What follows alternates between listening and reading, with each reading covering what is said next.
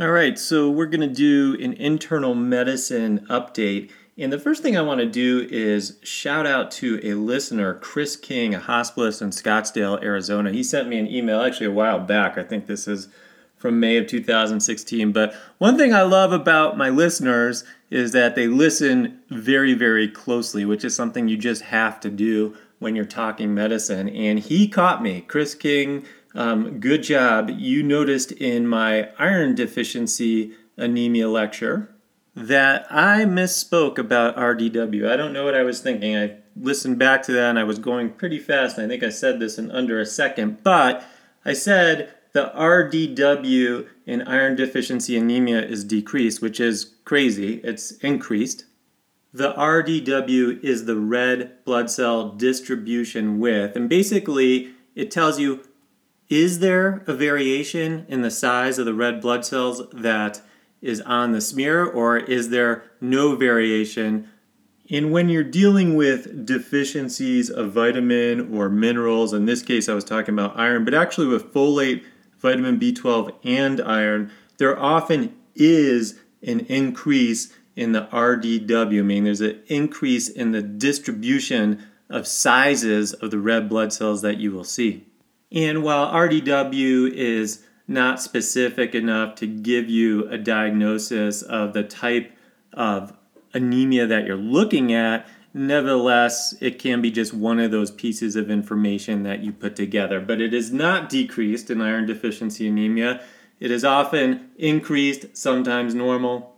And actually, I'm not aware of a condition where an RDW is less than normal. So any bright listeners out there that are really into hematology, if there is a hematologic condition that causes a low RDW, let me know what that is, but I'm not aware that one exists. Anyway, if I remember the podcast, I was saying that serum iron can be low and serum ferritin can be low and MCV can be low, and I just threw in RDW like an idiot. And as Abe Lincoln once said, podcasts can be misleading. Or, no, I shouldn't even joke about misleading you even further. Hey, it's okay to make mistakes, just don't date them, right? That should be the rule. Okay, so while moving away from my mistakes, I want to stick with the theme for a little bit regarding things that relate to past lectures. And there's a study that came out in the May 2017, the American Journal of Medicine, and this study came out of the folks from the Pulmonary and Critical Care Medicine Division at the Mayo Clinic in Rochester, Minnesota. And the title of it is Prognostic Importance of Low Admission Serum Creatinine Concentration for Mortality in Hospitalized Patients. And this was an interesting study to me. I think I said in my muscle lectures that sarcopenia, really low muscle, I think is one of the most underappreciated reasons for both hospitalization and mortality, as far as falls and skin breakdown and fractures and surviving all kinds of medical problems and traumas. And what this study showed is that a low creatinine value, so we often get worried about high creatinine values, and we should, and it looks like there's a J-curve, so if you're in renal failure and have a high creatinine value, obviously not good for mortality and morbidity, but the same now can be said for a low creatinine value, where it is an independently associated factor with an increased mortality in hospitalized patients and for mortality after discharge. I think this study is more proof that exercising an hour a day keeps you from being dead 24 hours a day. That wasn't necessarily the conclusion of the authors, but in our day-to-day practice, we're using the serum creatinine value to estimate GFR, right, the glomerular filtration rate. And really, we sometimes forget that creatinine is also a surrogate marker for muscle mass. And therefore, patients who have really low muscle mass are well known to often have a low serum creatinine value. If you work in medicine long enough, you're going to see cases of this where I have seen a few cases now where people have a creatinine less than 1 and require dialysis. I had a lupus patient with that not too long ago. So what I mean is that there are people that have such low muscle mass that the creatinine does not at all have an influence on what their real GFR is. And therefore, the creatinine can be very misleading in those situations because the patient could be in total renal failure, need dialysis, and yet their creatinine is low, so it's not tipping you off that this patient is in renal failure and having a lot of problems from it. And therefore, you might start attributing the electrolyte problems and the fluid balance problems to other causes, but they're in total renal failure. So that's not what this article is about, but I was just trying to make the point that low muscle mass can be associated with a low creatinine value and that there can be cases of total renal failure with low creatinine values. But the point of this article was to show that there is an independent association with hospital mortality with having a very low creatinine. So in this situation, what they were defining that as is a creatinine value less than 0.4. This is for both men and women, and actually a year out from hospitalization, the mortality was still higher in these folks. So let's step back for a second. With body mass index, when you're talking BMI, when it's very low, it often does reflect a poor nutritional status. The problem with BMI in hospitals, and I think most of you understand this out there, is that one of its big limitations, both when it's low, normal, or high, is that it's often inaccurate. And the reason it's inaccurate is because, one, we really almost never check someone's height. When's the last time you've seen a nurse or a doctor, for that matter, checking someone's height with a tape measure, right? It happens in clinics all the time, but as far as hospitals, I can't remember the last time I've seen that done.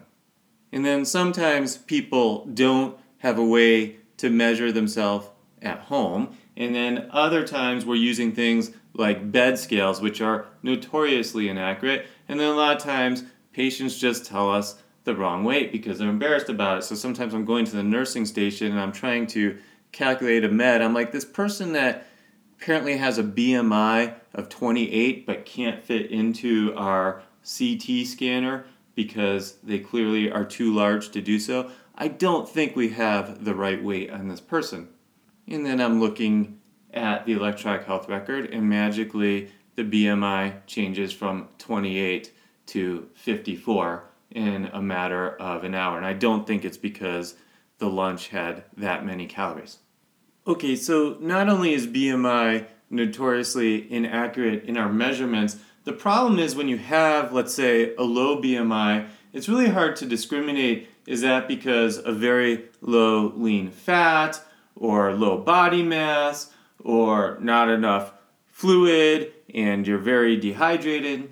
And it goes the other way too with a high BMI. In fact, I know this very personally because when I was getting my insurance exam for life insurance, the insurance company was concerned about my BMI that was a little bit above 30. But I really don't have much fat. And the thing is that bodybuilders will often have a BMI above 30 and they are not obese. As we all know, muscle weighs a lot more than fat, and so you can have a fairly trim waistline and still have a high BMI and not be obese. I know that's not the majority of people we see with high BMIs, but it definitely exists out there. Anyway, this study, I think it shows that, one, that creatinine level is probably a better surrogate marker for low muscle mass than BMI, and two, if you do have a very low creatinine level, in this case we're defining it as 0.4 or less, it's actually a bad sign both for inpatient hospital mortality but also your death rate over the next year. So that was interesting. I don't think everybody has to become a bodybuilder, although, hey, if you can bring a six-pack and 2 guns to work and not get fired, pretty awesome. Sorry if that made you cringe more than smile, but hey, you know what makes me smile? Same thing that makes you smile. Our facial muscles. Okay, so a few other articles that I've been hanging on to update some of the past lectures. Remember we were talking about in the blood lecture whether the length of storage of red blood cells could affect your outcomes, meaning we keep blood around in blood banks for 42 days, but what we do know is that over the time of storage, there's various physiologic changes that happen to the red blood cells. So the result is that some have wondered, are you better off getting blood that has been in the blood bank for only 3 days compared to getting blood that has been in the blood bank for 40 days? I mean, do the red blood cells still go through the capillaries as well, or are they more prone to having problems several weeks out? So there was a study that came out of the Annals of Internal Medicine. Now, this, was an observational study, so it does have its limitations, but nevertheless, this was in February 21st, 2017. It was the length of storage of red blood cells and patient survival after transfusion. So what this observational study did was make us a bit more reassured, and it said there really is no association between the length of storage of transfused red blood cells and patient mortality. So it looks like as of now we're okay keeping those red blood cells stored for up to 42 days, and we don't have to really worry too much about how old that blood is. But at the moment, the studies on this, there is some conflicting data where there have been times where there's been detriment to older blood, but there's also been a study where they showed some detriment to using too fresh blood. So I don't know what the right answer is. I think this is one of those topics in medicine that no matter which study you decide to believe in, you're always wrong. But that's life. There's not a whole lot of absolute truths, other than the saying that we shouldn't use laxatives and sleeping pills in the same night, right? That's probably an absolute truth. Nevertheless, this study, I think, was reassuring that whatever the blood bank's giving us, if they're doing a good job with their storage, we don't really have to be all that concerned about the length of storage. All right, and last but not least, a topic or study that really doesn't relate to anything that I think I've talked about in the past, but I thought was extremely interesting and important in this past year. This was actually from the New England Journal of Medicine in 2016, and it was a randomized trial of long-term oxygen for COPD with moderate desaturation.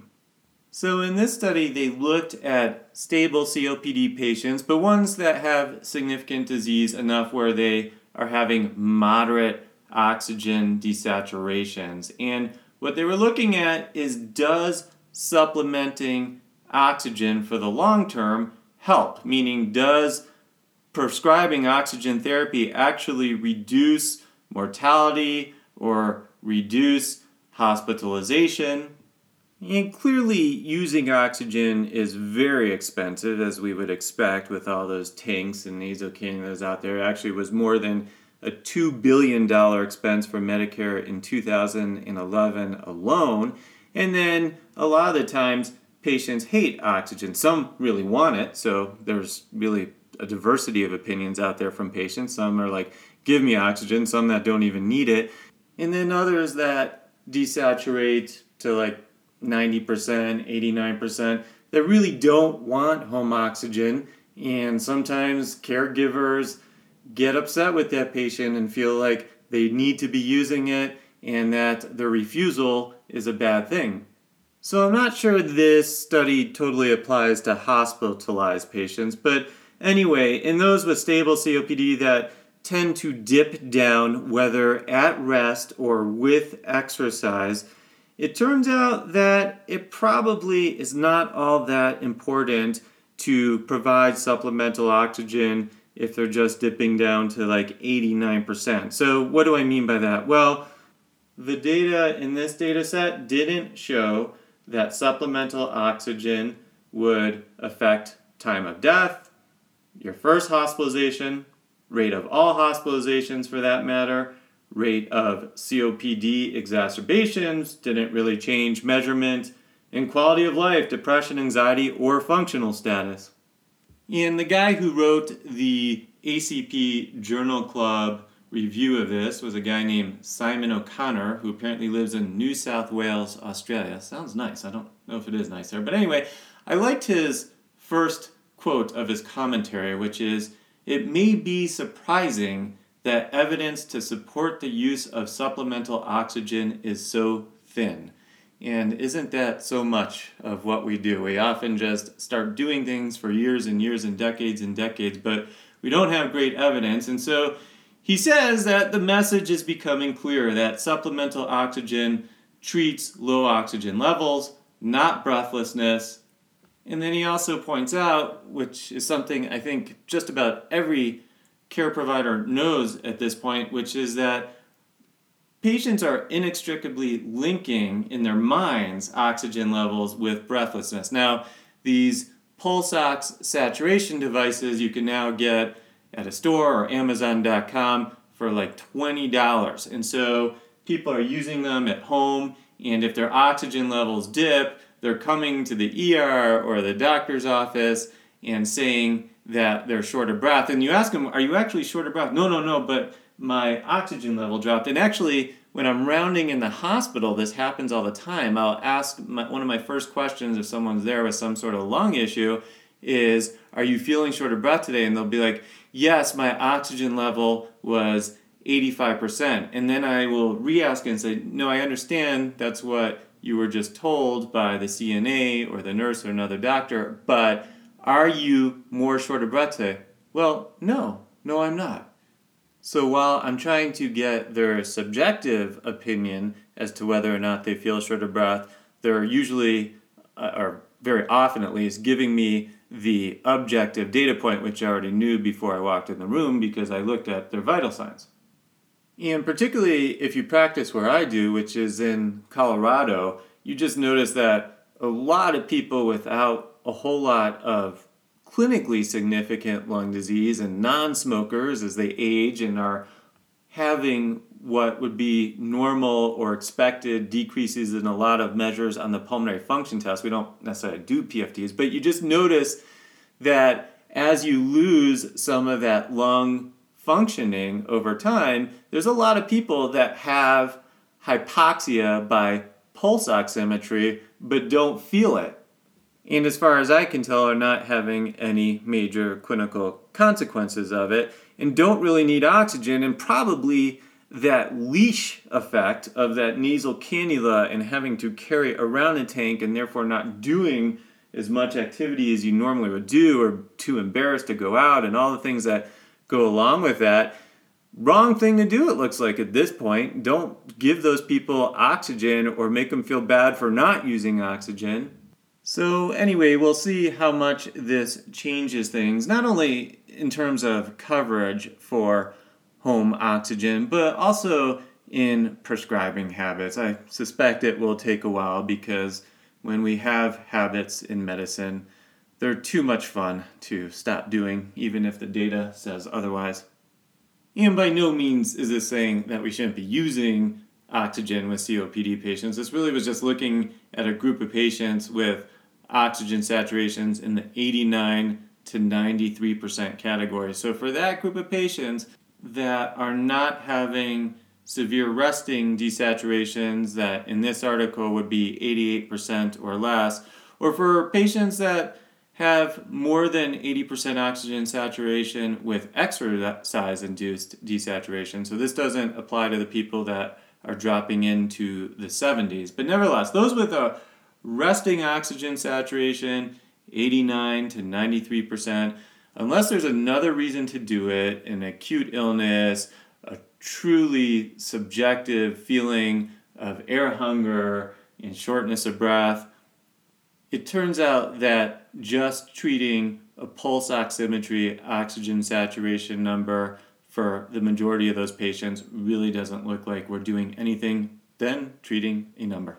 So it is good that we now have some scientific evidence behind this, and this was in the form of a randomized controlled trial. I realize that constipated people don't give a crap and that there will be a certain population of physicians and nurse practitioners and PAs that are not going to always accept that moderate desaturations are not that important in regards to needing oxygen therapy. There may be something very important going on with that patient.